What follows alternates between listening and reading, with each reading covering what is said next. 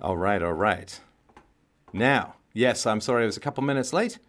Boomer Tech, oh, I hate to say it. I hate to say it, but it may in fact be the case. So, let's see if I missed any super chats just before we get started. And of course, if you want to do a super chat, let me know. And if not, you can, of course, help out the show at freedomainradio.com/donate or fdrurl.com/donate. And let's start with the first super chat. I hope you're having a wonderful afternoon, by the way, on this, I guess, 10 days past Valentine's Day, February the 24th, 2019. So, Friedrich von Ziegler Schickeldorf. You know, it could be a real name.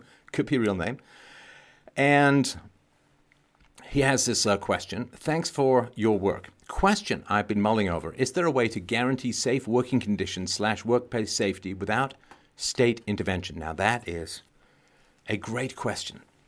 And I will take a swing at it, and you can let me know if this answer makes sense to you. So, there is an optimum amount of safety in the world. And I was thinking of this just the other day. So, I have been exercising, I wouldn't say super hard, but certainly consistently and regularly since I was a kid, but I kind of got into working out when I was in sort of my mid-teens. And with a very, very few exceptions here and there, I've kept it up. Now, when you exercise, every now and then, you're gonna get injured. It's just going to happen. Like if you run around, you're going to trip, you're going to fall. Like I was chasing my daughter down a hallway in St. Louis, and I had a pair of squeaky new sneakers on, and I went down on tile, and you know how those sneakers just grip tile like a Kraken death grip? Well, I went down, I crunched my knee, and I tell you, this was in September, and it's only now really back to normal. So now I can say, well, the crunching my knee was bad, but maybe it was worse. I just don't exercise then. I've hurt myself doing an aerobics class. I ended up with a tendon sort of in my armpit getting crystallized and shortening a little bit, and that took quite a while to resolve, and it never went perfectly back to normal, but it's certainly nothing particularly problematic at the moment. But in life, if you exercise, you're gonna injure yourself. And you say, okay, well, I can not injure myself by not exercising, but then the problem is I'm unhealthy because I'm not exercising. And so there's no safety, there's no perfect security, and the chase for perfect security leads to complete paralysis, which is desperately bad for you. And so it's sort of like with your heart, right? I mean, if you're a guy out there, you know what I'm talking about, or maybe it's different for the new generation, but it certainly was the case in my generation that you had to walk up and ask the girls out. And what that meant was you stood a significant possibility of being rejected. And the more you wanted to ask the girl out, the more you faced being rejected, which was very painful. So there's that pain. And I know a couple friends I had back in the day who didn't cross that great chasm of asking girls out and tried to avoid being hurt. Well, what happened? Well, they avoided that pain of rejection, that stress of rejection at the time. But what happened was they ended up never going on dates, never asking women out. They kind of missed that window, and then they became so socially awkward they just avoided it, right? And now they're lonely, and loneliness is really, really bad for you. Loneliness is the equivalent of being significantly overweight. Loneliness is the equivalent of smoking 15 cigarettes a day.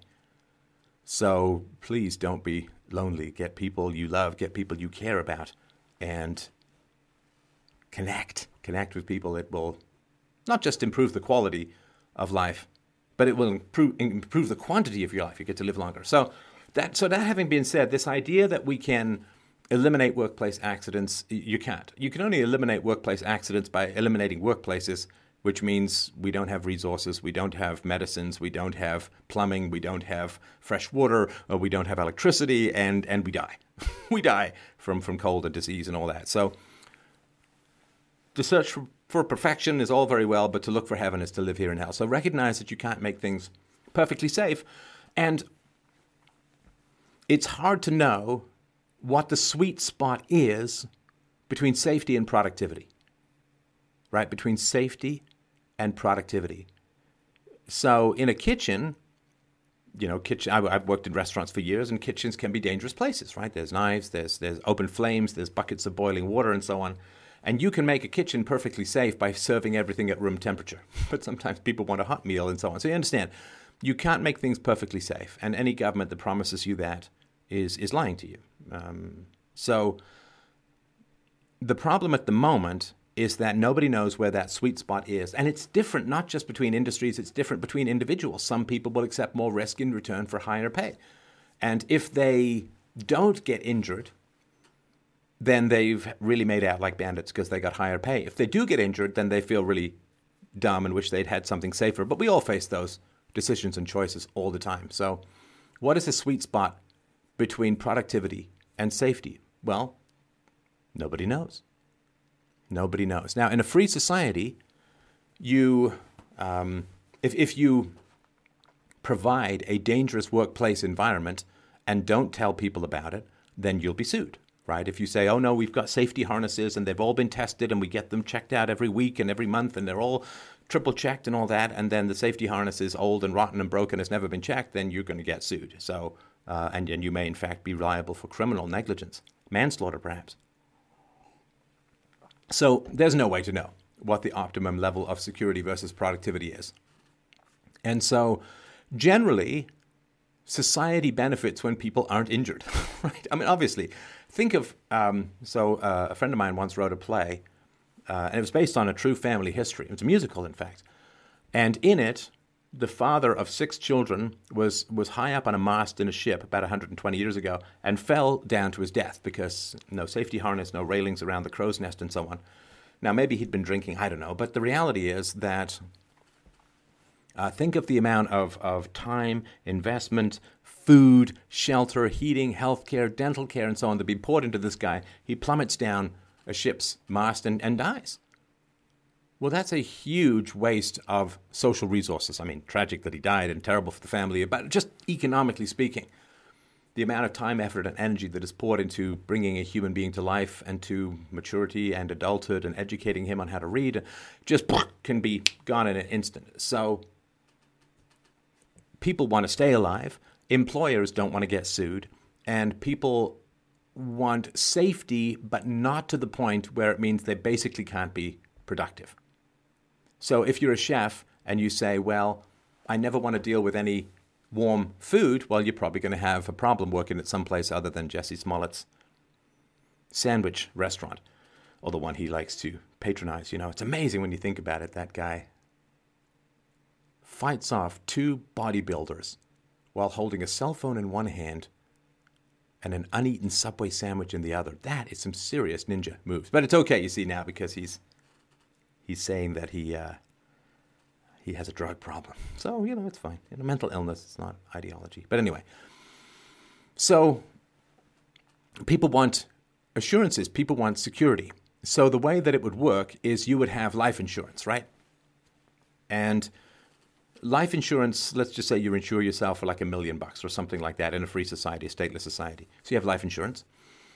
So what happens? Well, the life insurance company doesn't want to pay you out, right? Doesn't want to pay out, doesn't want you to die in a workplace accident because then they owe you, or they owe your family or your heirs $1 million. So the insurance company will be very interested if you say, I'm going to get a job as a lumberjack, right? Like I'm going to go and cut down trees in the middle of nowhere. So they're going to be very interested in that. So they're going to check out the safety of that place, because if it's not safe, they won't insure you, or your insurance premiums will be crazy high. And then you're going to find some sweet spot, right? Now, if you say, well, Monty Python style, you have to cut down the largest tree in the forest with a herring, well, you're not going to cut your arm off with a herring, but you're never going to get the tree cut down. So there you have too much safety and not enough productivity. There is a sweet spot. So from that standpoint, it's never just the employer and the employee. There is insurance, and of course, the employer is going to have lawsuit insurance, right? So whoever's hiring you is going to have lawsuit insurance, and that lawsuit insurance is like, okay, if you get sued, we'll pay out. In which case, not just your life insurance company, but also the company that's insuring the employer's lawsuit insurance is going to want to make sure that there's enough safety there that it's not likely that you're going to get sued, but there is enough productivity there that you can afford the payments for the premiums and so on, right? So it sounds complicated, but then all of this technology is complicated, but it doesn't really matter because it just kind of happens invisibly under the hood. So you'll have a whole bunch of balancing factors. People will be trying to figure out the optimum level between security and productivity, and that's how things will work. It's a civil matter, maybe a criminal matter if there's real negligence or fraud involved, and there will be lots of people weighing how safe you should be, including yourself, and you'll balance it against various premiums and so on, and you'll get safety and security that way. The other thing that's important to notice as well is that if you look back at the history of these kinds of things, you think of the health and safety movement, OSHA, it's called, Occupational Safety and Health Association, I think it is. So if you look at these kinds of movements in society, what happens is things are really dangerous. And why are they dangerous? Because there's not enough excess resources to provide safety, or because people say, well, I'd rather have productivity over safety. And then what happens is society gets wealthier. And as society gets wealthier, it can afford to put scrubbers on factory smokestacks. It can afford to have greater safety in mining. Like I remember, one of the big problems with mining is, the canary in the coal mine kind of thing. The canary was ahead. And so as you push the carts down, if there was some noxious gas that would kill you, kill the canary first, and you'd sort of back off. And I remember when my father took me to a giant mine in Africa, I remember how extraordinarily windy it was, because you've got to keep the air circulating. Lack of air circulation was another big problem as well.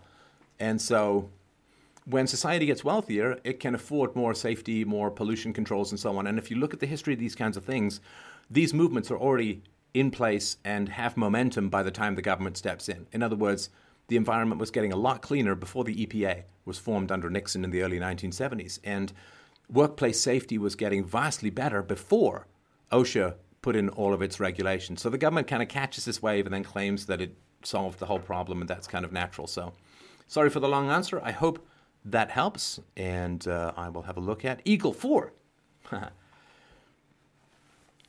Eagle 4. Hi, Steph. I'm one of the mythical 18 to 24-year-olds who voted for Brexit. That's, what is it? The EU is like the Hotel California. You can check out any time you want, but you can never leave.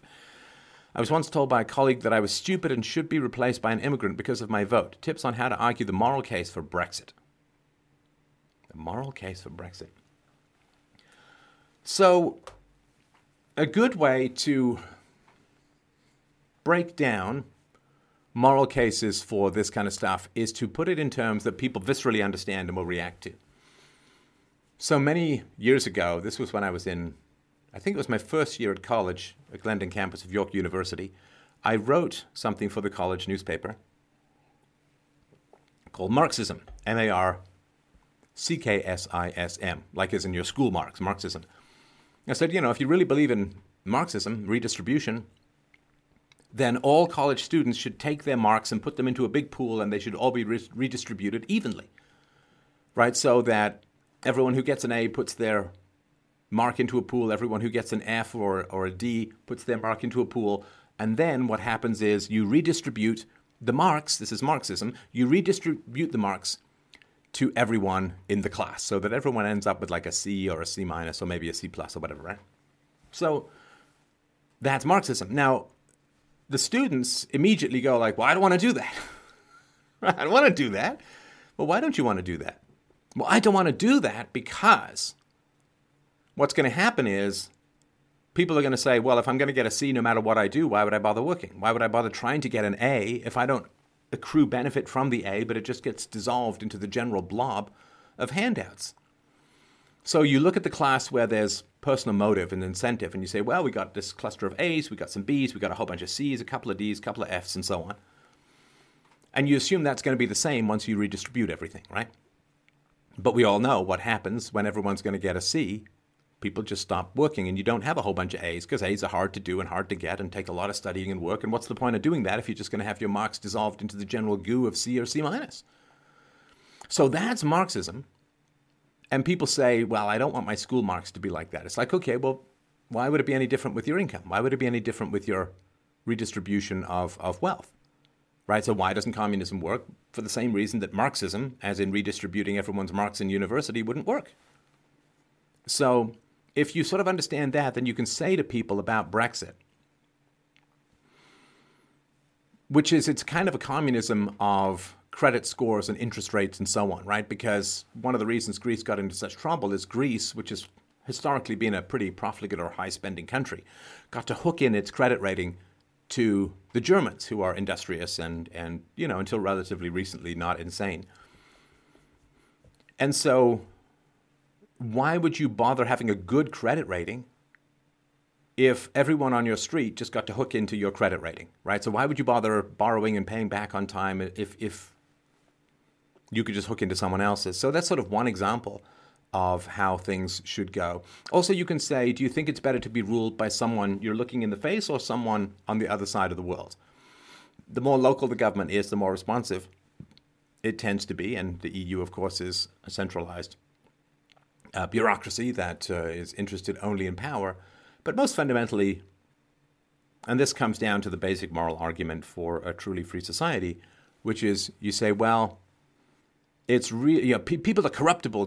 Corporations are corruptible. Corporations are just interested in profit, and they're full of terrible people, and those terrible people will make terrible decisions for their own advantage and at the expense of everyone else's and so on. It's like, right, you've just described human nature, right, which is the desire to seek advantage, sometimes at the expense of other people, because that's better for your kith and kin and your survival.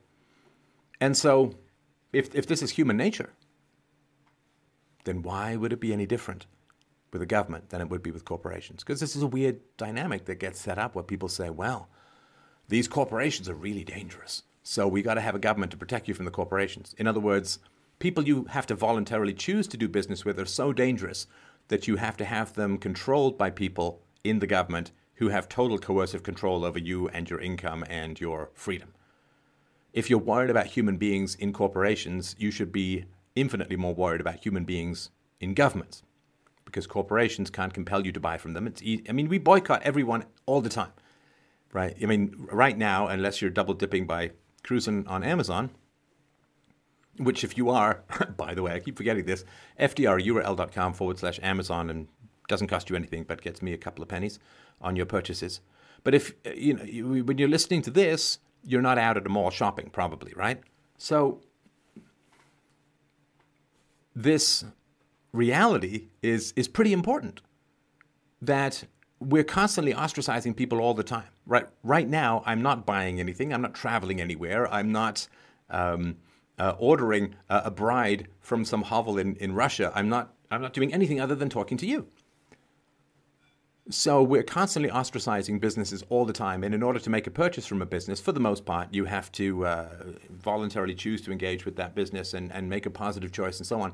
But governments can just hike your rates and go into debt and borrow against the future productivity and tax earnings of the work produced by your children and so on.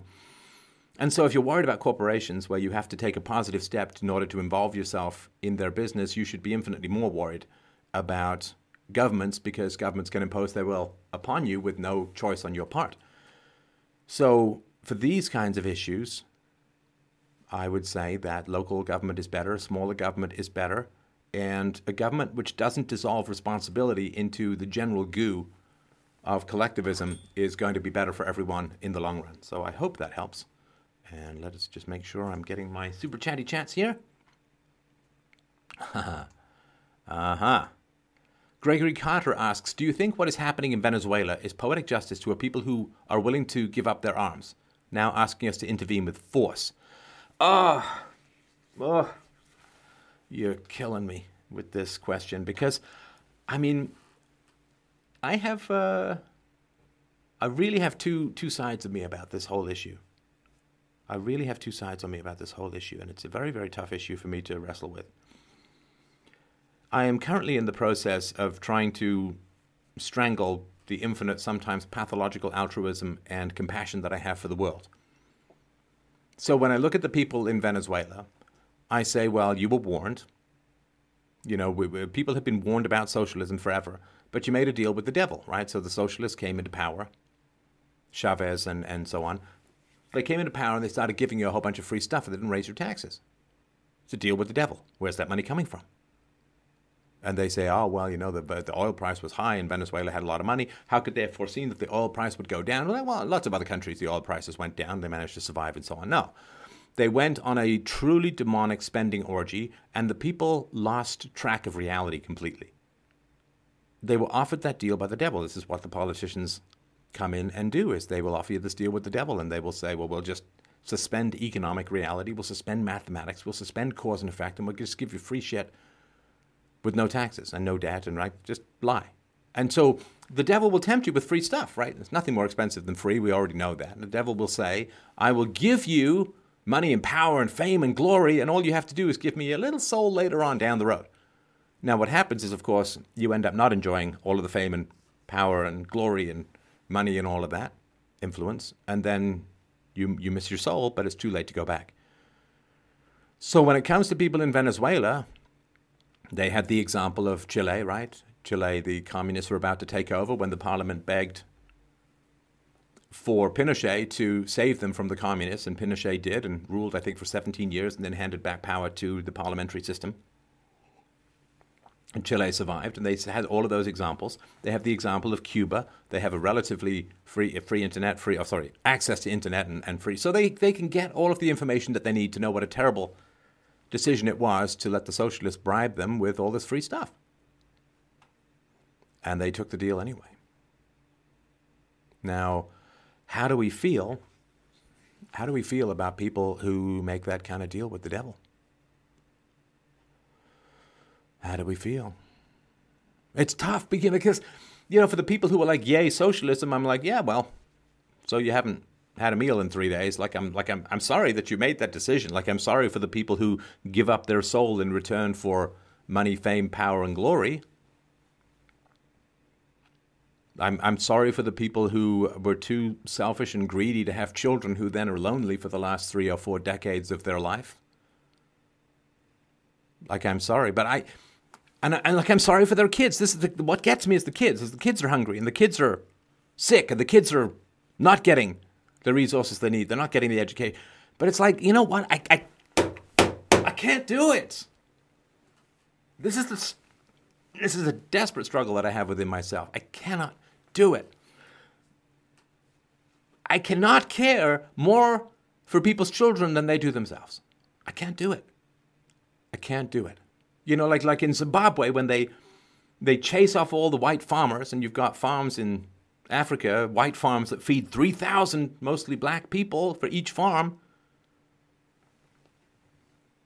So if they chase off the farmers, and then Zimbabwe starts to starve, it's oh, but the children weren't responsible for taking off the farm. It's I get that. I really do. I really get that. And I'm sorry that they don't care about their kids enough to stop believing all this bullshit about how the whites just came in and robbed everyone and enslaved everyone and stole their land. I get all these comments on my South African videos, I guess from the Bantus and others in South Africa. It's well, the white people stole our land. We're just taking it back. Karma's a bitch. It's all lies.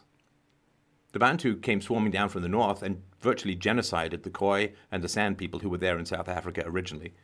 The whites have been there longer than the blacks, the Bantus in South Africa. And the population of blacks went up, 800% after the Second World War? No. Whites came and turned the land into something valuable, and then the blacks say that the whites stole their land. Come on. I mean, I'm sorry that they believe in these lies. I'm sorry that they're not reading any counter evidence or any counter examples. I'm sorry that they're all succumbing to hate and greed and fear, and I'm sorry that their children have to suffer.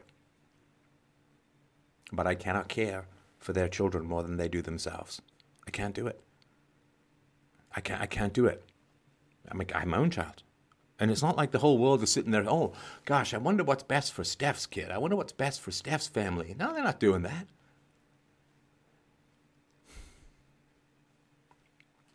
So at this point, I'm working very, very hard to kill the disease of infinite compassion in the crib, in myself. It's a shame. I think it's sad, but I can't. I simply cannot care about the world if the world does not care about itself. It's a recipe for being exploited. It's like if you've got a drug addict or someone in your family or an alcoholic, it's like you can care about them, but if you care about them infinitely more than they care about themselves, you're just going to get exploited. They're just going to use you to feed their own addiction. So with Venezuela, it's very, very sad. I wish they had chosen differently. I wish they had cared about their children enough to reject the lies of the socialists, of the leftists, but they didn't. So life is a hard teacher. Life is a hard teacher. And here's the thing, too. We have to think in the long term, because if everybody rushes in to save Venezuela, then the next time the devils offer their free stuff, people will be like, yeah, we can take it. And then other people will just rush in to save us. I mean, I'm sorry. It's just the way that life is. So, yeah. I don't know that they willingly gave up their arms, right? I mean, it's kind of tough when the government passes a law to just kind of ignore it. All right. I hope that helps. Let me just make sure I grab my... All right. I have 3 rules of virtue. I would like your input. Am I missing something? I tweeted a link to you. Not sure of a better way to communicate. Thank you for your work. This is from Chris Nugent. I appreciate that, Chris. I don't know what the best way to get that to me is. I can't just sort of in the live stream go look up my Twitter. So maybe if you can put it into the chat here, I'll check it in a sec.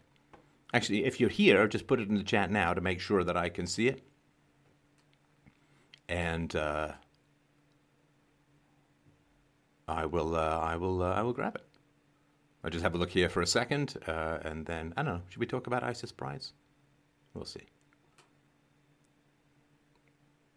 No, I don't see anything yet.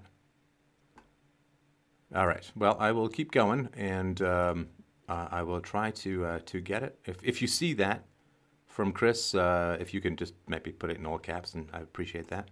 That would be great. All right. Not Heisenbear says, can you apply UPB to the common ethical trolley problem? Do you switch the train track to save more people, killing one? Also, the variation where you would kill your own child to save more. Okay. So this is an ethical problem that is thrown at people in order to paralyze their sense of morality. This is a sophist trick that doesn't give people any rational moral choices. And it goes something like this. So there is a trolley, let's say, I don't know, streets of San Francisco style, right? There's a trolley coming down the train tracks, and there's a fork in the road, or sorry, a fork in the tracks. And the trolley's coming down, and you have a switch. You can either have it go to the left, or you can have it go to the right. Now, on the left, there's 3 people tied to the track, and on the right, there's 6 people tied to the track. Which do you switch?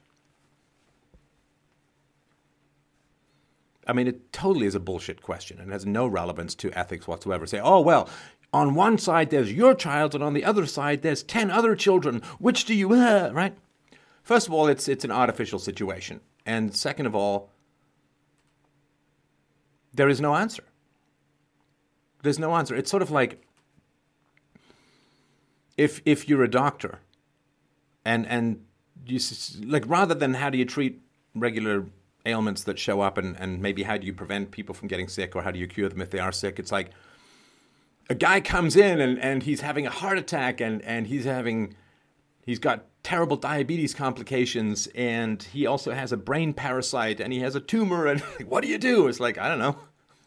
It doesn't really happen that way in healthcare. And nobody is ever going to have that Sophie's Choice decision with the train tracks of the trolley. Not going to happen. Now, other questions we have, like, is taxation theft? Well, that's something that you can talk about. Is spanking immoral? Is hitting children a violation of the non-aggression principle? Is government a violation of the non-aggression principle? These are things that you can actually do something about and make decisions about. So this ethics of emergency stuff is completely ridiculous.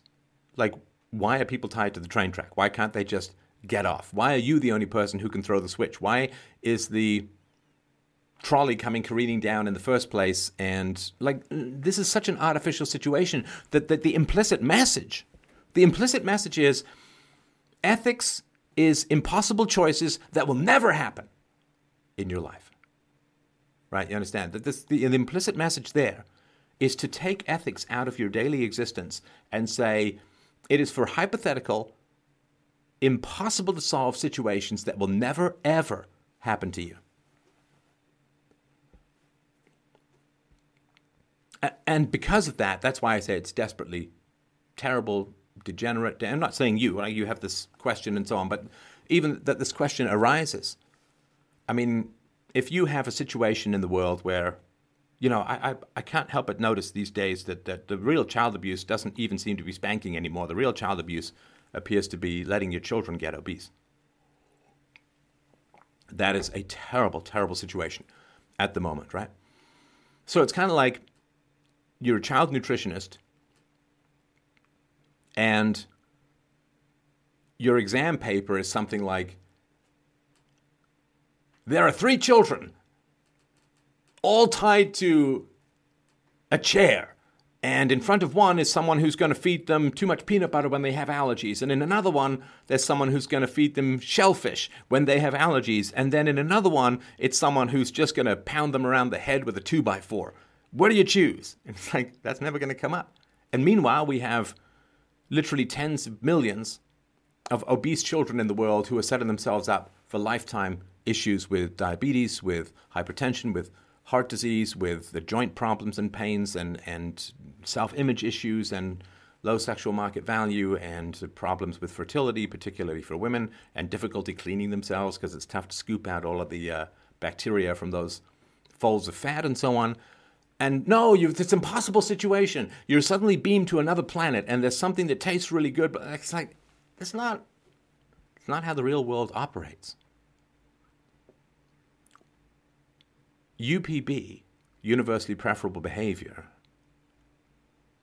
is about voluntary crimes. It is not about impossible situations. What is the right answer to do you save your own child or 5 other children? And of course, what it does, right? So you say, oh, you should save your own child, 5 other children. Well, then mass immigration from Africa makes sense, right? Because you save other children. I mean, I don't even like to put myself in that mental situation because it's never going to happen. Whereas we have the selling off of children under the guise of national debt and all this kind of stuff. It's all this terrible stuff that's actually going on. Indoctrination of children rather than their education. Spanking of children. Wildly inappropriate sexual content being taught to children as young as 5. Are just terrible things that are happening in the real world. So this trolley stuff, it's a way of ensuring that you think of ethics as something that you can never win in and only applies to situations that will never, ever happen to you. So there is no universally preferable behavior in a state of emergency. Who do you eat in a lifeboat? We're never going to be in a lifeboat. We're never going to be eating people. So, it could happen. So, yeah. Compared to the actual moral problems that we could do something about in the world, these kind of whack-off jobs of theoretical situations, it's not a moral choice. It's no longer a moral choice. Choosing between the lesser of 2 evils in a situation you did not create is not a moral choice. I would say UPB has nothing to say about that. I can tell you I'd save my child. Sorry about your child, but, I'd save my child. But UPB has nothing to say about that because it's nothing to do with free will. It's nothing to do with choice. It's nothing to do with ethics at all. So I hope that helps or makes sense. I really dislike those questions. I'm glad that you brought it up, of course, right? But I really do dislike these questions because they're kind of disrespectful to the situation of ethics. Andrew Graham says, what are your thoughts on confronting one's parents about circumcision? I had a good childhood otherwise, but now I know what a terrible violation this was. Thank you for saving my future children from this fate. I am very sorry to hear about that. There's no question, that my mother did a lot that was wrong and bad and terrible. On the other hand, one of the things that she did do that was not awful and bad and terrible and violent was no circumcision for the Stepbot, and that is something that I have been very thankful for over the years. So, that's a tough call. So it really depends upon whether your parents made the decision for religious reasons. That's one thing. If you're Jewish, right, then. So Or did they do the research to find out about it? Did they just accept what the doctor said? Do they do that with other things in their life? So if you have parents who like question vaccine use and question 5G and generally are skeptical of authority, but they were just like, yeah, you can hack off a third of my child's penis skin, then they have a bit of answering to do as to why they just accepted a doctor's statement or authority. And if you're younger, I don't think that it's as automatic a process or as inevitable a process as it used to be in the past. So I would definitely sit down and talk with them. And I am really like it's a terrible violation. It's a terrible violation of a child's integrity, and it is absolutely horrendous when it comes to medical ethics. I mean, first, do no harm, of course, right? I mean, you've got healthy skin. The most concentrated nerve endings, significantly important for sexual pleasure, both for the man and the woman, right? Because if you have a foreskin, then you're kind of, when you're in a woman's vagina, you're thrusting back and forth, and the foreskin is absorbing a lot of the friction, so the woman gets less of rug burn and so on. So it is terrible. And this is, my body, my choice, say the women, but moms regularly decide to violate their children's bodily integrity and permanently harm their child by slicing off a third of the skin of the penis. And it's terrible. I mean, if you're not circumcised and you're wandering around and the head of your penis pops out from your foreskin and it's kind of rubbing or chafing against your underpants, I mean, it's not pleasant. It's not particularly enjoyable at all, right? It's a negative experience. And of course, that is the situation for circumcised kids as a whole. So I am really sorry that this happened to you, and I've not looked into it, although I know that there are some people who claim some capacity to restore foreskins, and so I am, and I had a call with a fellow, I haven't released it as yet, whose penis was destroyed, really, by a botched circumcision. Was just terrible. So I would definitely sit down with them. It is a pretty terrible thing to inflict upon a child. And so I would sit down and talk with them and try and figure out their decision-making process, because it may have also impacted other decisions that they made for you. And if they are the kind of people who, well, the doctor said it was essential, that it prevents STDs, that it whatever, then I guess some forgiveness may be in order, in terms that they weren't being completely careless, that they weren't being indoctrinated, and so on. And then maybe some forgiveness would be in order, but I guess that's part of the whole conversation that you'd have to have. So I hope that helps. And again, my very, very deep sympathies, Andrew, for what happened. And it may be, of course, at the best that you can get out of it, which it sounds like something that you're doing, is to make sure that you do not inflict this upon your children, and spread the word as best you can. So I hope that helps. All right. Hey, Double Dog Bear.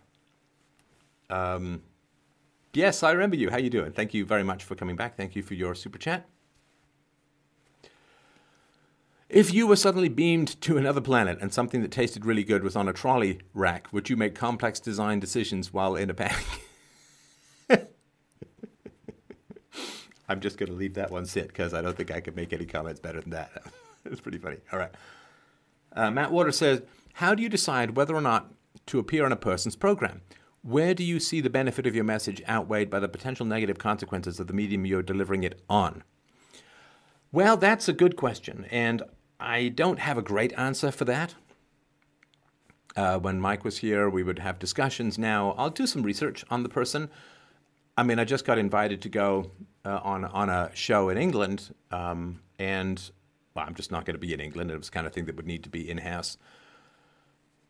So I don't mind sitting down with someone who is hostile to me. I don't mind that at all. I mean, if you look at Dave Rubin's show where I did the one on race and IQ, it's like over 1.1 million people, and I'm assuming there's some similar number or some close number. I think he's got a podcast as well. So, and was he hostile? It was kind of critical or kind of negative or whatever. It wasn't sort of very chummy or chatty. I don't particularly mind. I like to know ahead of time if someone says, man, I'm going to ask you all the tough questions, I'll be like, okay, well, I can decide that ahead of time whether that's worth it or not for me, or at least I can go in being fully prepared. If you think you're going in for a convivial chat and it turns out to be here's everything hateful that's ever been said about you, then that's not. I mean, it's something I like to know ahead of time. But if they're, if they have a big enough reach and it's someone that I think will be worth talking to, then I think that's fine. But I've never found a huge, outside of the first couple of times I was on Joe Rogan's podcast, I rarely go on someone's show and there's some huge bump or some big thing that happens from it, because, I'm fairly big now, close to 1 million subscribers, although I'm getting a lot of complaints from people on YouTube that they're not getting notifications anymore of my new shows. So please check that out. I'm sorry. I wish I could do something about it, but just be aware that may not be, you may not be getting notifications, so be sure to check in and do stuff. So if the person has had a history of making bad decisions about what they've been talking about, then I'd probably not appear on their program. If they say, I'm going to ask you all the tough questions, I've done a bunch of those shows already, and it may be worth it or it may not be worth it. I don't know. I was on James Dellingpole's show. We just happened to be at the EU together. He's a very charming fellow and a very nice fellow, and I really enjoyed that conversation. So yeah, I was willing to sit down with him. Even did him the great honor of getting up early to do so, which for me is not not always the easiest thing in the known universe. So if there's a big new audience, and if I feel that I'm being dealt with up front honestly about whether it's going to be a very critical interview, then if I know ahead of time, I can go in prepared and so on. So hopefully that makes sense. But I do have to have some respect for the person as a whole. All right. Mocking Moniker says, what if everything we see is real and our senses were just telling us the truth for the most part? I'm mocking existentialism.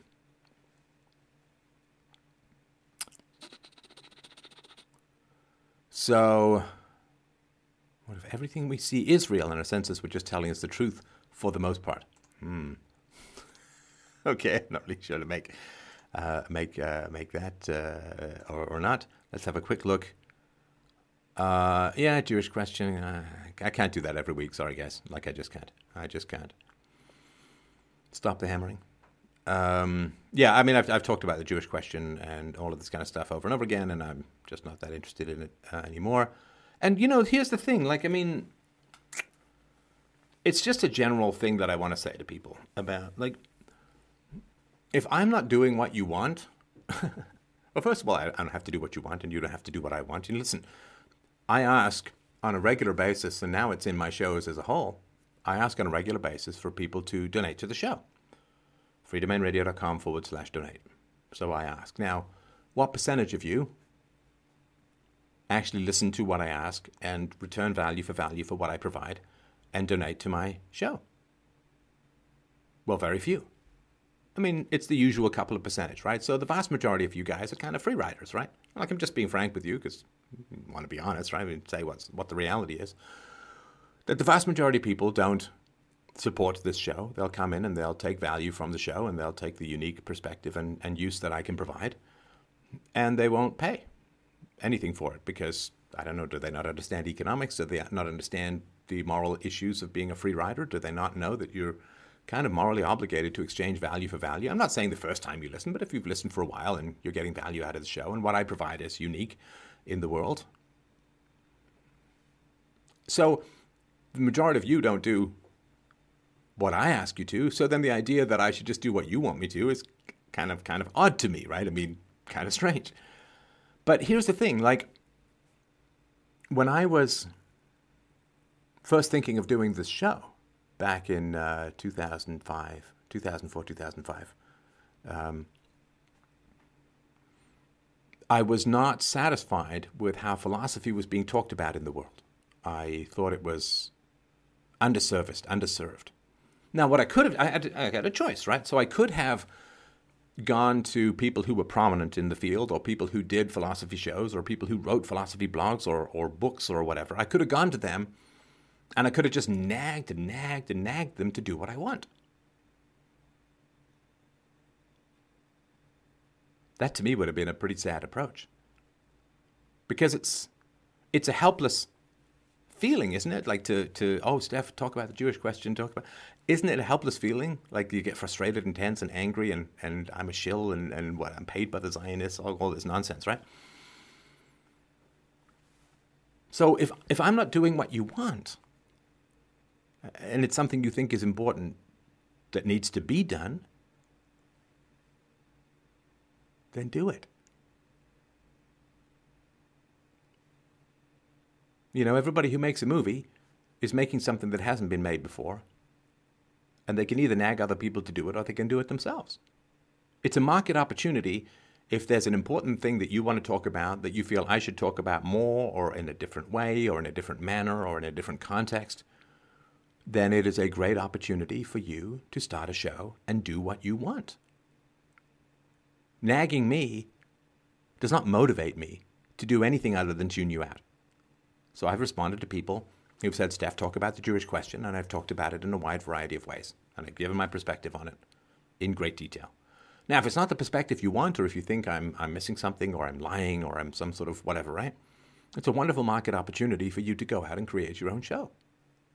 Philosophy wasn't being talked about in the way that I thought it should be talked about, so what did I do? Did I just nag people? No.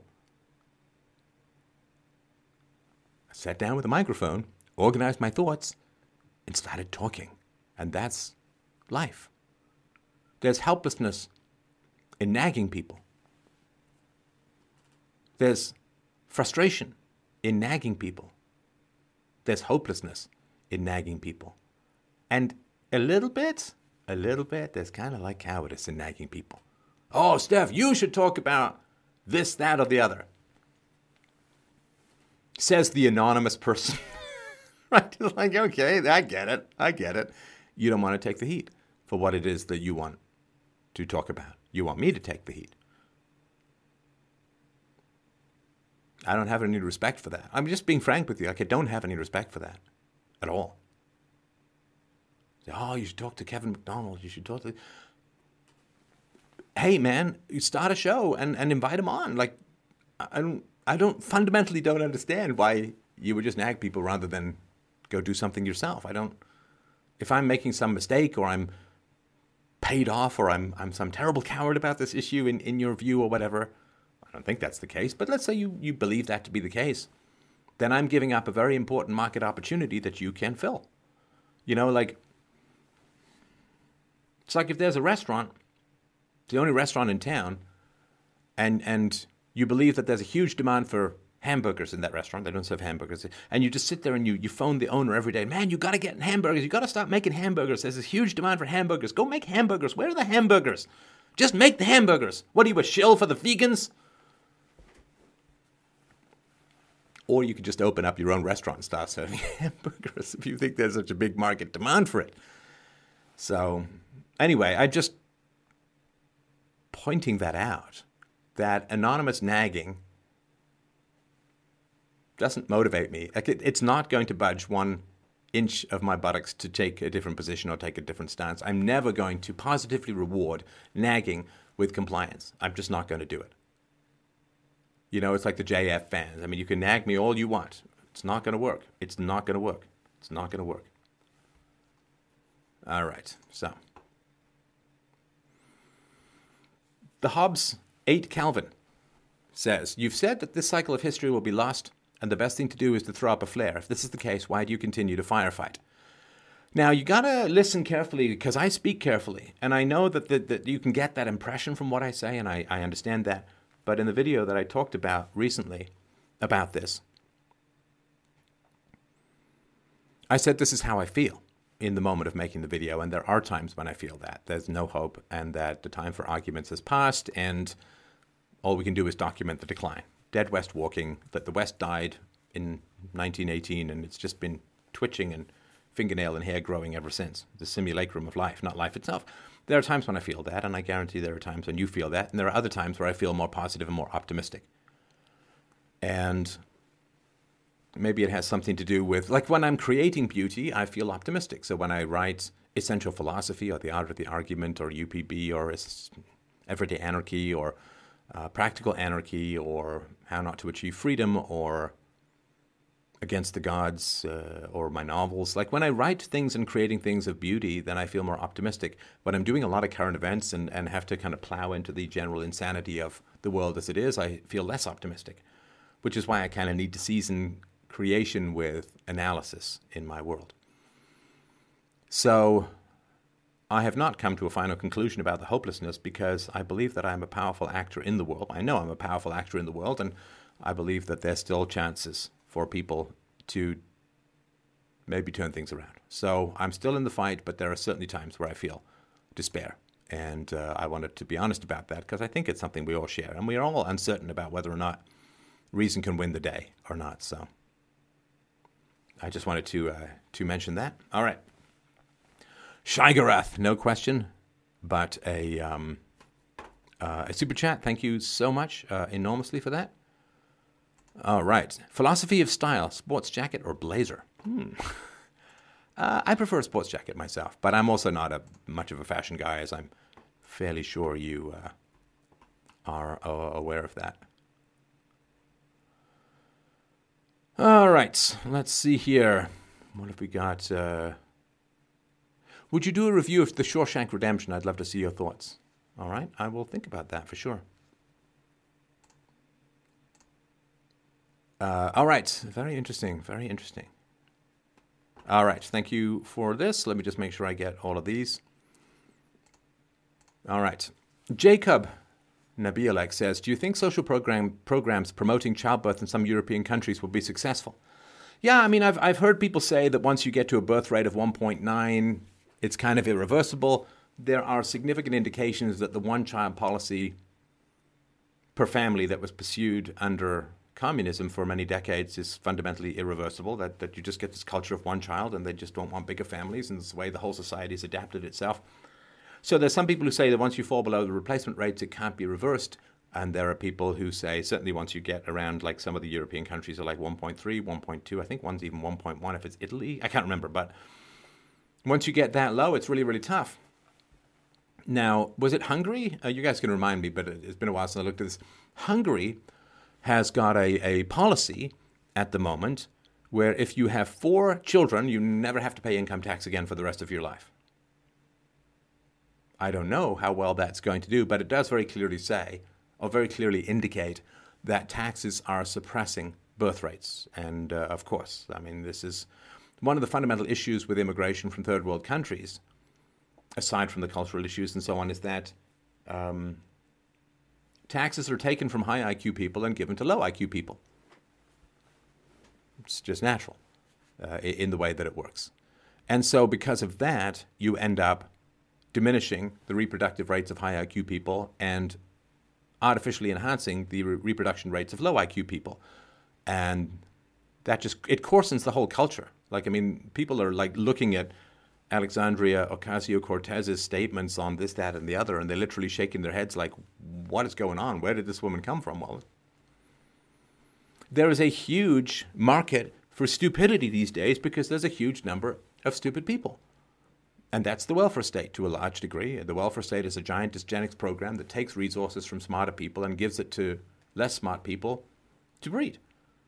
And people say, well, how would you fix that? It's like, there's no fixing it. The point is you've got to get rid of the welfare state, which is going to happen sooner or later anyway. The welfare state creates a giant excess of less intelligent people on the planet. And intelligence, as we know, by your late teens is 80% genetic. And you can check out my interview with Dr. Richard Haier, H-A-I-E-R, who is the editor of the scientific journal Intelligence, for more on this. But we've got a giant excess of less intelligent people. Now, normally what society does is it goes to war and it puts the less intelligent people in the front lines and keeps the smarter people in logistics and operations and code breaking and this, that, and the other, right? I mean, this is what the IQ test was used for by the U.S. Army and by other armies, which is you make sure that you put the least intelligent people in the most dangerous situations. It's a way that society used to have of changing the bell curve in society, because when the bell curve in terms of intelligence starts to tilt too far to the left, your society is in grave danger of collapsing. when you sort of think about it, the modern world, right? So this is something I've said on Twitter if you haven't heard it. So Charles Murray has done the research in his book Human Achievement. And I'm paraphrasing here, but 97% of the world's major scientific advancements from 800 BC to 1950 AD came from Europe and Canada and America. So it was almost overwhelmingly white males who created the modern world. And think of the number of really, really famous people, the number of really great scientists or biologists or physicists or engineers or theoreticians of philosophy and political science and so on. I mean, the modern world is this giant inverted pyramid that rests on the genius of maybe 1,000 people. Maybe 1,000 people. That's important. So if you take 10%, if society, like just imagine you can snap your fingers and 10% of less intelligent people vanish, society doesn't change that much. But if you take 10% off the top IQ group, like the very top IQ, like 160, 170, 180 and above, like the true productive geniuses of the world, if you suddenly take 10% off those people, you don't have a modern world anymore. It really matters. Like we are all resting in this inverted pyramid on the genius of maybe 1,000 people. It could even be small, could be a couple of hundred people, depends how you sort of measure it. And I'm not talking music and so on, this is wonderful stuff and so on, but I'm talking about the real stuff that makes the modern world work. And it's mostly white males as a whole who do all of that. And taking that for granted, like progress is just something that happens and it doesn't require a specific meritocracy and access to true geniuses. You know, we are really, really resting on this fraying thread of genius that is, can go like that and we just fall. So I do think that there will be some success in these programs, and it's to the benefit of the governments to offer that, although it is a longer term planning, right? Because immigration, you get people who can vote for you right away. The other thing that happens too when you have the welfare state is because you're taking huge amounts of resources from smart people and giving them to dumb people have a purchasing power that they otherwise wouldn't have in society. I mean, you give a woman, I think a woman in California gets over $4,000, there's $3,500 or $4,000 worth of benefits if she has 2 kids under the age of 5. Well, that means that she has a purchasing power that she otherwise wouldn't have. And that purchasing power is going to be spent on usually low IQ stuff, right? I mean, single moms tend to be lower in IQ. So it's just going to be spent on lower IQ stuff, which coarsens the culture, dumbs down the culture, and so on. And then there's the huge businesses that then spring up to accommodate all of this. And, so camera focus is bad. I have changed nothing, I tell you. Let me just see here. Has it gone bad? Is it time to refresh? Camera focus is bad. Is it better? Is it better? All right. Sorry for the podcast people, but yeah, it looks all right to me. So here's something else I thought about, which is interesting. I didn't know a place to put it, so hey, I'm going to put it here.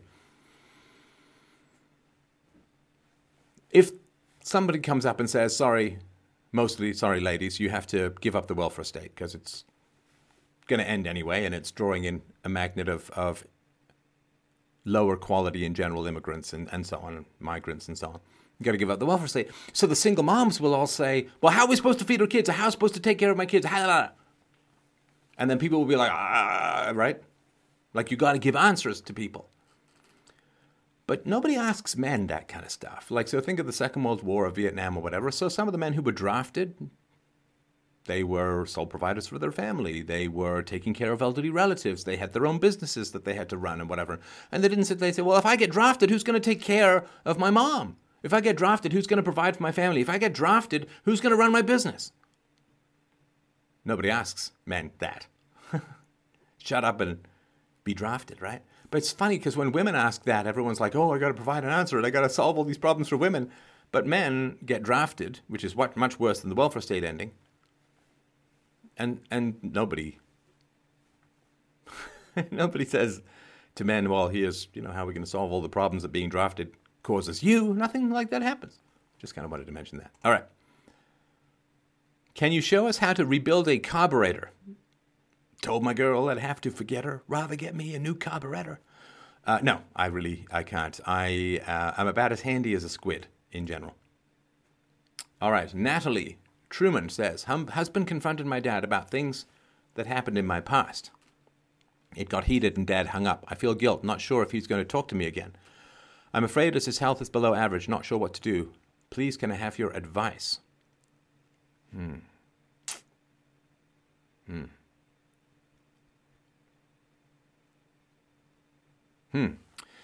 Interesting.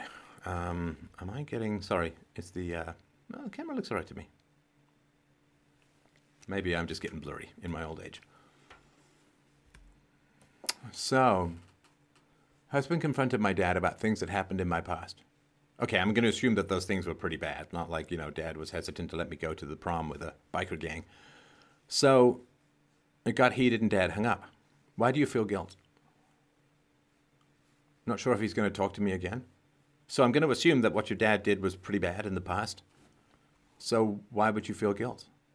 You're the victim, right? You're the victim. You've been harmed by your father.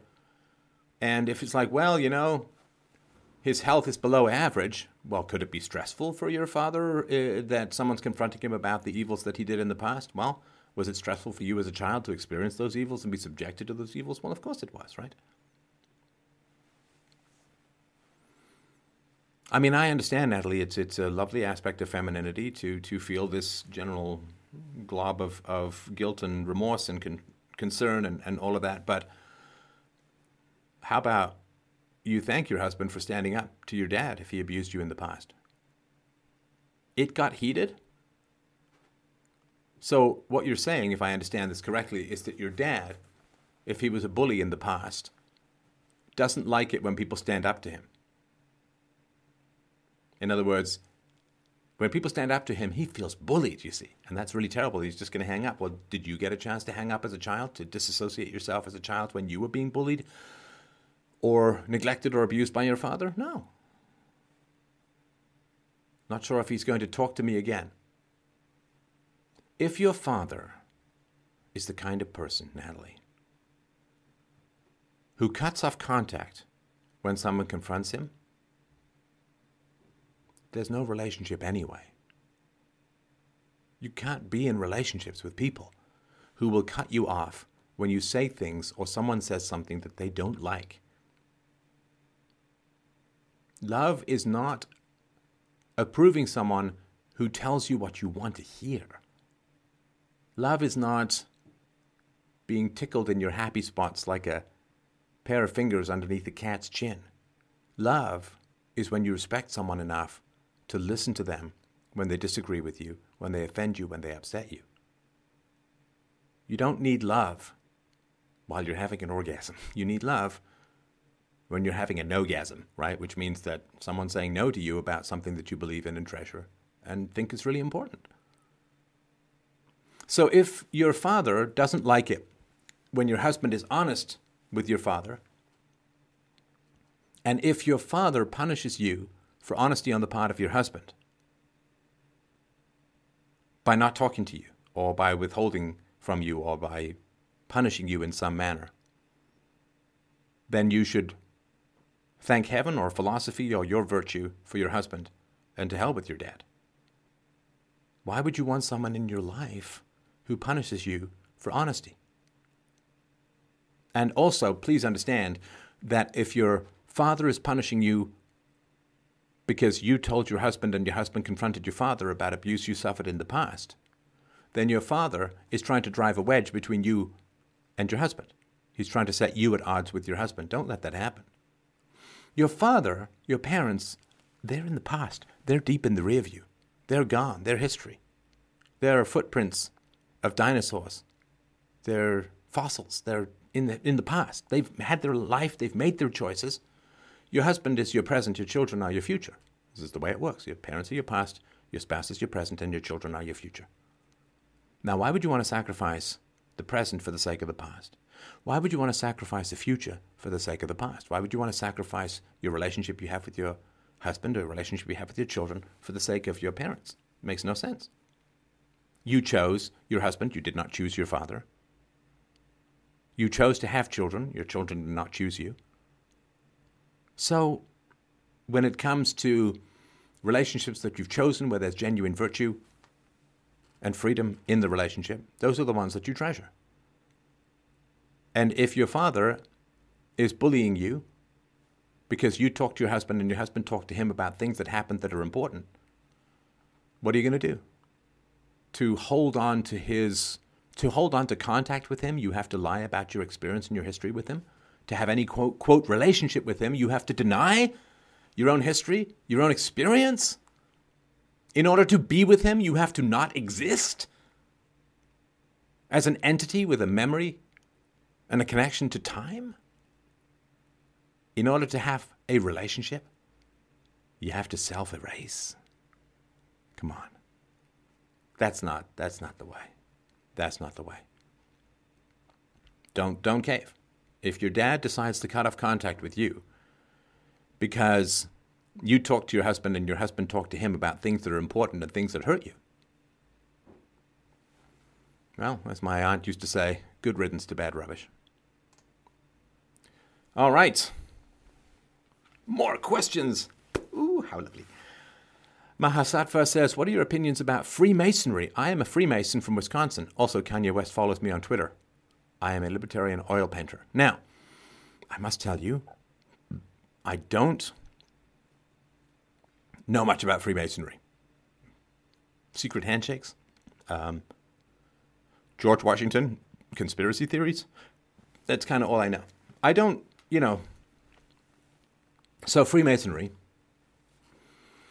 So the Shriners and other groups originally came about. They were called friendly societies and other kinds of societies in other places. And basically they were big insurance pools that people got together with in order to reduce the risk of particularly healthcare costs, and you could get other kinds of insurance as well. So before the government got involved in Medicare, there used to be these friendly societies. You joined them, and like up to a third of American workers were in these friendly societies, and you had these wonderful collective bargaining powers with these friendly societies. The Elks were originally this way as well. And what you could do is you could get an entire year's worth of access to a doctor for 1 or 2 days' wages. It was incredible. And the doctors got really mad and then started nagging the government to create licensing and restrictions and so on so that the doctors wouldn't be bid down too much in price and so on. Dr. Roderick Long has an article on this, which is well worth, I think it's something like how the government, quote, solved the last healthcare crisis. The last healthcare crisis about 100 years ago was that healthcare was too cheap and governments fixed it by creating monopolies and all of that, and it all sort of escalated upwards from there. So as far as voluntary associations go, I think that's perfectly fine. I don't know anything about the conspiracy theories. I've never looked into it as a whole, so I hope that helps. All right. Alan Nowhere says, second time I've asked this, is it possible the U.S. government is or was involved in child sex trafficking? Very interesting question. Yeah, I know the camera lens does reflect glasses. Sorry about that. I'm trying to figure out what to do about that, but I haven't got any good answers as yet. But, all right. With regards to the child sex trafficking, to me, there's no doubt that some people who are pedophiles take refuge in state power. There's no doubt about that. And if you look at how British institutions covered up the pedophilia of that British BBC presenter and so on, it was pretty wretched. And let me just look up something here. Sorry to do this live. But this was important. So Margaret Thatcher, and this is sort of true for a lot of the upper echelons of the British political situation. So there's something called the Westminster Pedophile Dossier. And much though I hate to go to Wiki, I will just, this is the first one that came up, and I don't want to just search through all this. So a dossier on pedophiles allegedly associated with the British government was assembled by the British Member of Parliament, Geoffrey Dickens, who handed it to then Secretary then Home Secretary Leon Britton in 1984. The whereabouts of the dossier is unknown, along with other files on organized child abuse that have been held by the Home Office. In 2013, the Home Office stated that all relevant information had been passed to the police and that Dickens' dossier had not been retained. It was later disclosed that 114 documents concerning child abuse allegations were missing. In July 2014, the Labour Party called for a new inquiry into the way that the allegations had been handled, and the Prime Minister, David Cameron, ordered the Permanent Secretary of the Home Office, Mark Sedwill, to investigate the circumstances of the lost dossier. So, I'll sort of not get into all of this. So this is from Wiki. Between 1981 and 1985, this guy Dickens campaigned against a suspected pedophile ring he claimed to have uncovered that was connected to trading child pornography. In 1981, Dickens in the House of Commons accused Sir Peter Hayman, a former senior diplomat, civil servant, and MI6 operative, of being a pedophile in the House of Commons, using parliamentary privilege. So parliamentary privilege, as far as I understand it, you can't be sued for libel or slander for what you say in the House of Commons. Dickens further questioned why Hayman had not been jailed after it was discovered he had left a package containing child pornography on a bus. In 1983, Dickens claimed that there was a pedophile network involving, quote, big names, people in positions of power, influence, and responsibility, end quote, and threatened to name them in the Commons. The next year, he campaigned for the banning of the pro-pedophile activism group of which Hayman was a member, the Pedophile Information Exchange. On 29th November 1985, Dickens said in a speech to the Commons that pedophiles were, quote, evil and dangerous, end quote, and that child pornography generated, quote, vast sums, end quote. He further claimed that, quote, the noose around my neck grew tighter after I named a former high-flying British diplomat, Hayman, on the floor of the House. Honourable members will understand that where big money is involved, and as important names came into my possession, so the threats began. First, I received threatening telephone calls, followed by 2 burglaries at my London home. Then, more seriously, my name appeared on a multi-killer's hit list. Dickens gave his 40-page dossier to the Home Secretary Leon Britton in a 30-minute meeting in 1984. A second copy of the dossier was reported to have been given to the Director of Public Prosecutions, Thomas Hetherington. Dickens described the dossier as having the potential to, quote, blow the lid off, end quote, the lives of notable child abusers. It included details on 8 prominent figures and was reported to have contained the name of a former Conservative MP who had been found with child pornography videos, against whom no arrests or charges were brought. Dickens told his son Barry that the dossier was, quote, explosive, end quote. Dickens had asked Britain, the person, not the country, in 1983 to investigate the diplomatic and civil services and the royal court at Buckingham Palace over claims of child sexual abuse. Dickens said he was, quote, going to give him, Britain, a glimpse inside my private files where people have written to me with information. It was subsequently suggested by Britain in a letter to Dickens that his file would be given to police. However, the police later stated they had no record of any investigation into the allegations. The Home Office confirmed that no correspondence from Dickens had been retained and that they had found, quote, no record of specific allegations by Mr. Dickens of child sex abuse by prominent public figures. Britain has said that the dossier was passed to officials at the Home Office and that he had raised concerns about the allegations with the Director of Public Prosecutions. In a detailed statement issued July 2014, Britain said allegations that he, quote, failed to deal adequately with the bundle of papers containing allegations of serious sexual impropriety, end quote, from Dickens were, quote, completely without foundation, end quote. So you can read this, you can look this up and get into more details about this. And it's, these are allegations, and I don't know if much investigation actually occurred. And Margaret Thatcher seems to have not acted with particularly wonderful. Let me just jump to this. Oh, yeah. In January 2015, an academic researcher found in the National Archives a reference to a file entitled Allegations Against Former Public, missing word, of Unnatural Sexual Proclivities, Security Aspects, 1980, October 27th, to 1981, March 20th, which had gone to the then Prime Minister Margaret Thatcher in the early 1980s.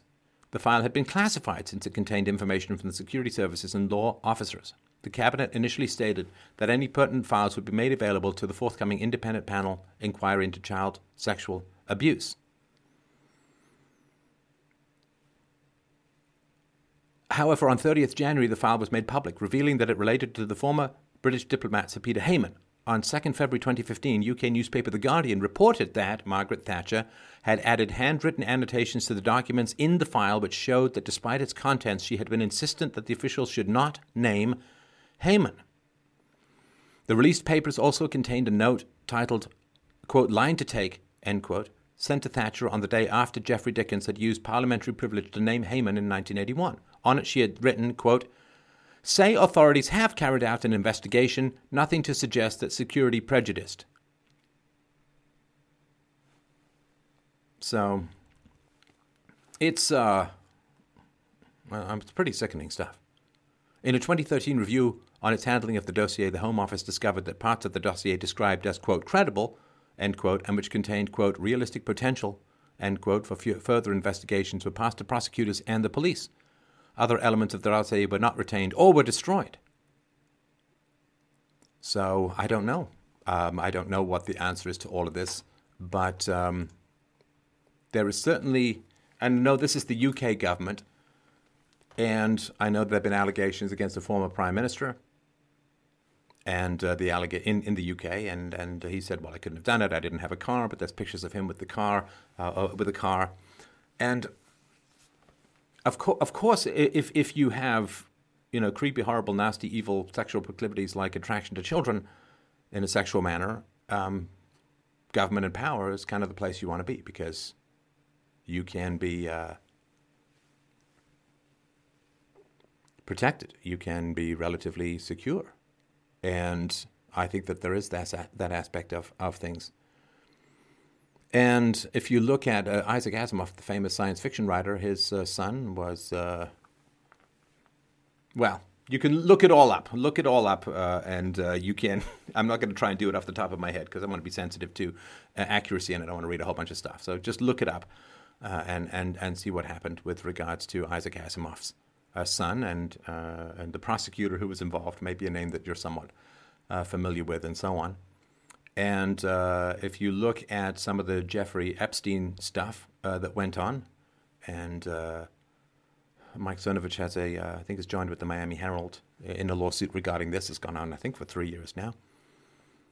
So I do think that they like politicians in power. The powers that be like politicians in power who are compromised, who they have material on, and who they can control through threats of blackmail.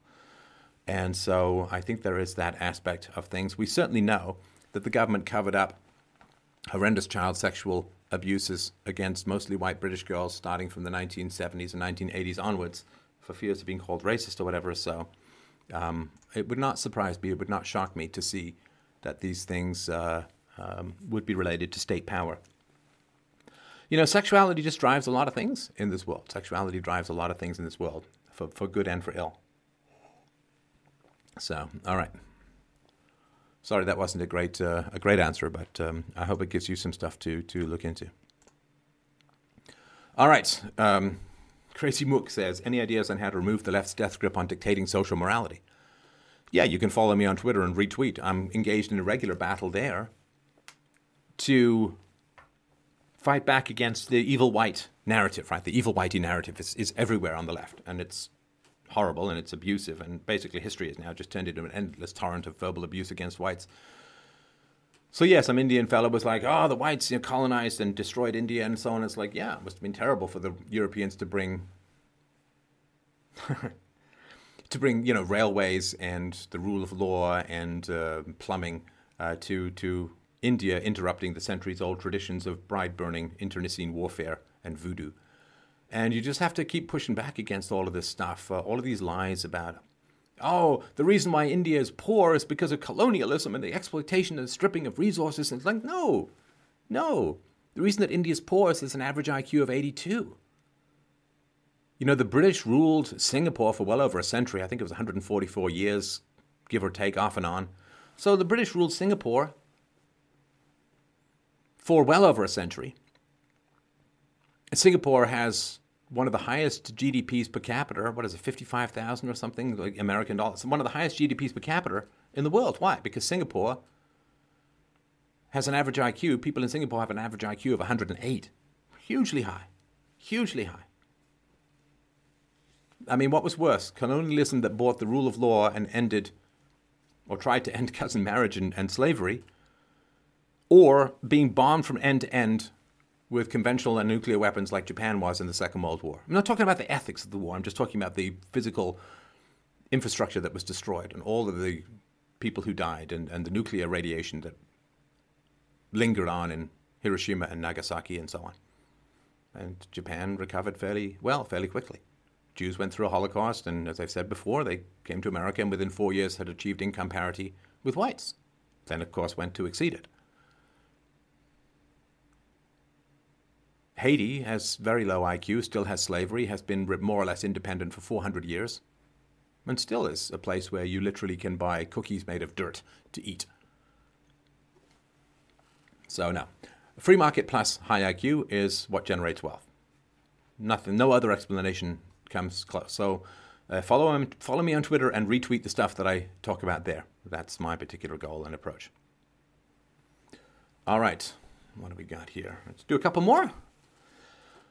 Chimpy de Silva says, I live in London. The rate of change is terrifying. Is resistance to this change futile? UK genetically has changed forever. The scale of it just seems completely overwhelming. Yeah, I don't know. I know what you're saying. I know what you're saying. And I mean, I wish I could tell you, have some babies, speak the truth, and predict what's coming. And you don't know when. So, just to take an unrelated example from history, Churchill was in the wilderness. Churchill, after the mess at Gallipoli, where he lost his admiralty and ended up back in the trenches in the First World War, he was like in the wilderness. He was considered an eccentric, a crazy. He was nuts, but he predicted the rise of Hitler and the coming of war. And, oh great, now I get all the Churchill revisionists swarming this. But anyway, tell me, I've got a whole presentation on Churchill that I've not got around to doing as yet. But anyway, just taking the standard narrative, There's Chamberlain, who says, I've got peace in our time, Hitler's someone I can negotiate with, someone I can reason with, and so on. And Churchill is saying, no, he's an adventurer of the old school type. He's going to bring war, he's going to bring chaos, he's, all this kind of stuff. He's not kidding when he talks about the Jews and so on. And people are like, yay Chamberlain, Churchill's the worst guy ever, patooey. And then when people are cornered and desperate and they realize there's no way out, then they'll switch from Chamberlain to Churchill pretty quickly. People switched from the parliament in Chile, as I talked about earlier, they switched from the parliament in Chile to Augustus Pinochet pretty quickly.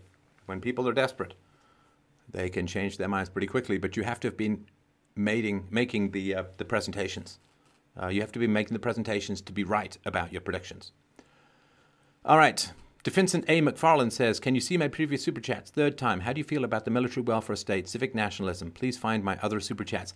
Now, here's the challenge, my friend. I don't think, let me see here.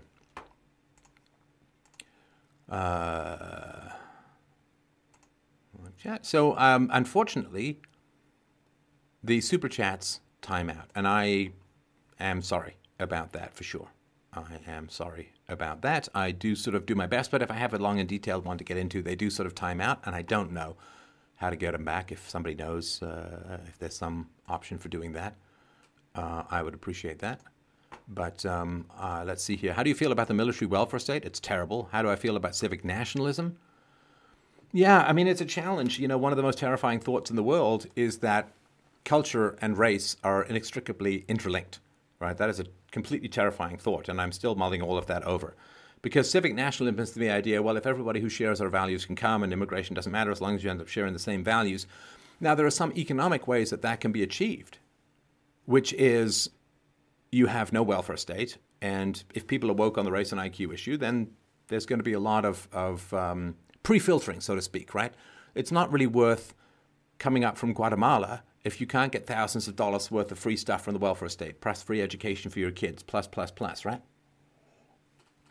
So I have to stand by principle. And people, I understand that, and I have these debates with myself as well. Oh, well, I give up principle for the sake of this particularly positive outcome. Like, well, I say, the government, in order to retain X, Y, or Z demographic within a country, it's like, no, but the government is currently destroying demographics in the West, or certainly altering them seemingly inexorably.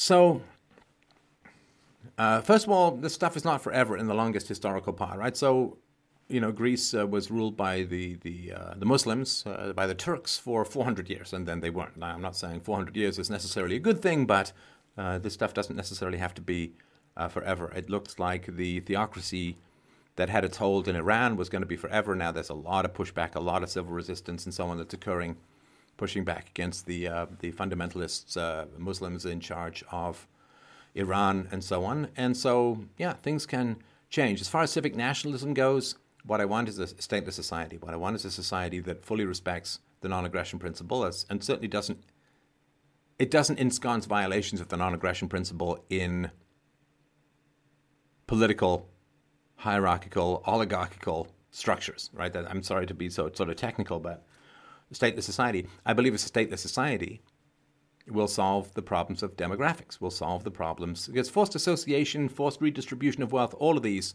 are currently destroying the idea that, and this is where governments have ended up. This is what the left has done with its control and power over the government, and it's been enabled by the right, who is terrified of being called racist and so on. So I don't think that the government can solve the problem of demographic replacement, because the government is currently causing and enabling and funding demographic replacement. So I'm not a big fan of this idea of just purely civic nationalism. So I hope that helps. Yeah, military welfare state is terrible as well. All right. Oh, someone else.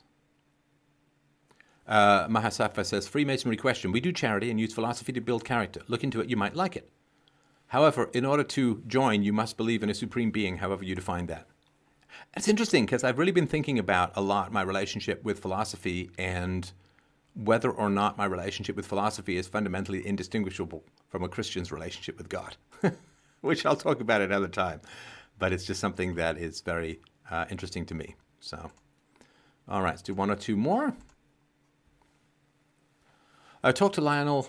He does these chats twice daily, and he has something that saves all of the super chat info for him, maybe an add-on. Also note, resistance is futile and culture. Yeah, she's got a new book out, right? That's wonderful. Wonderful. Double Dog Bear says, your first problem is it's not a stylist, it's called a barber. Is that an old story of mine? Okay, more importantly, the bulk of non-leftist masses are too comfortable to notice their slow boil. What will it take to pop their apathy, and will it be too late when that catalyst occurs?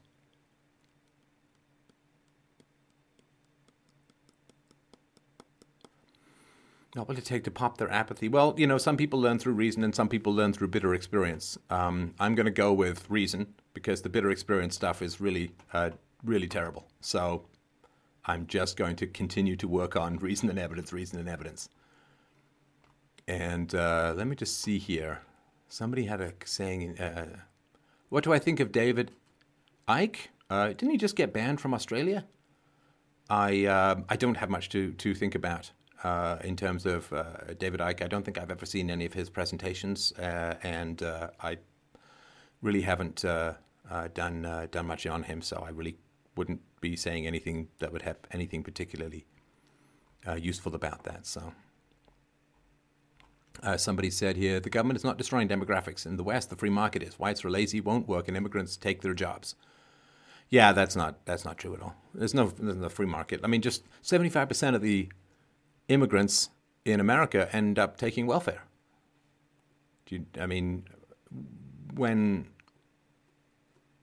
border was pretty hard to manage and control 150 years ago, but you didn't have lots of Mexicans pouring in. Why? Because there was no welfare state. So, there's that. Is censorship always a form of fascism, i.e. David Icke?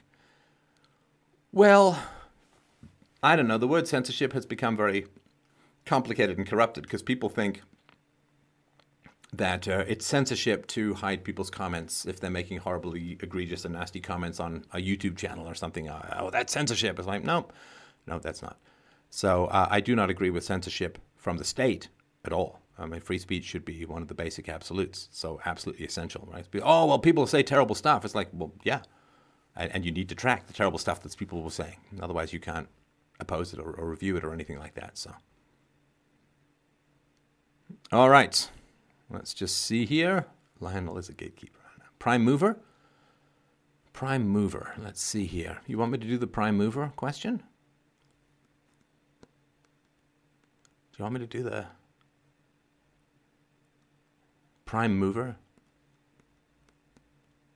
So, yeah, the idea that everything is cause and effect, and if you go all the way back, there must have been an uncaused cause. There must have been something that started everything going, and that's called the first cause or the prime mover. And it's one of the arguments for the existence of God, and I have talked about that before. So,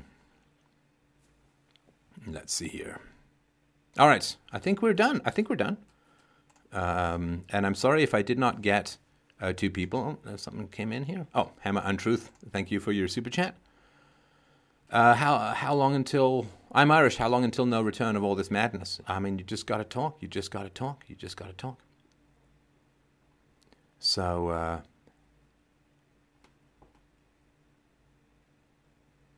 okay, yeah, some of this stuff I can't read because I don't know whether it's true or not. But anyway, listen, I really want to thank you all for dropping by. It's really wonderful to have these kind of chats with you, and it's a great, great pleasure. So please remember to help out the show, to support what it is that I'm doing. It's very, very important for me. There are expenses that I'm accumulating. You know, new studio. I'm upgrading the website. It's pretty old at this point. Working on documentaries and getting all of that stuff together is pretty pricey. So if you could help out, that would be great. Please don't forget my book, Essential Philosophy, essentialphilosophy.com. artoftheargument.com. You get my book, The Art of the Argument, and fdrurl.com/Poland. That's fdrurl.com/Poland. Please check out my documentary on Poland, which was, I think, really, really good. And also, if you haven't watched Hoaxed, Hoaxed, Hoaxed, the movie, it's really good. I don't just say that because I'm in it. I'm not in it that much. But it's a really, really great movie. And John Dutoit and Scooter Downey and Mike Cernovich and all of the people who are in it did a great job talking about fake news. It's powerful, it's moving, it's funny, it's passionate, it's an amazing movie, and you can check it out at hoaxedmovie.com. It's a couple of bucks to rent. It certainly helps out the people who spent an enormous amount of money making the movie. The production values are incredible, and the message is powerful, and it's a humble and energetic and funny and revelatory movie, and I got a lot out of watching it, and I've watched it a bunch of times, and every time I watch it, I get something new and something more from it. So I would say that check out hoaxedmovie.com. You know, you can watch it tonight. It's only $6.45. You could rent it, you can watch it, and it's going to give you great conversation topics for people as a whole. All right, one last super chat, and we'll close it off. Philo1769 says, would you rather be a jack of all trades or a specialist? I'm asking this in regards to intellectual pursuits and career options. I can't decide between biophysics and philosophy.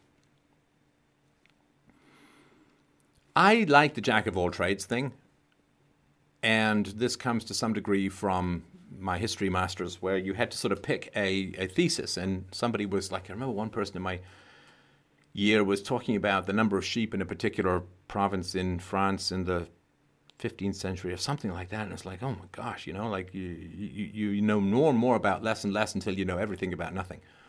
And I went for a big general thesis and argument for my graduate degree. So I'm a big one for get yourself the widest applicable set of intellectual tools, and then you can apply it to more specialized stuff if you want it. But it's kind of tough to go the other way. So I hope that helps. Not Heisenberg says, consider thinking more about trolley. Thanks. No, I won't. I'm not going to trauma something I'm not going to do. I really, really find this a problem. All right. Love you all, says Tippy Bear. Love Stefan. And yeah, listen, really, really appreciate that. Thank you, everyone, so much for a wonderful afternoon's chat about philosophy. freedomainradio.com/donate to help out the show. And I hope you guys have a superb afternoon. Always a great pleasure to chat with you. Love you guys to death. And we'll do this again very, very soon, I am sure. So, Stefan Molyneux, we're all done for the day.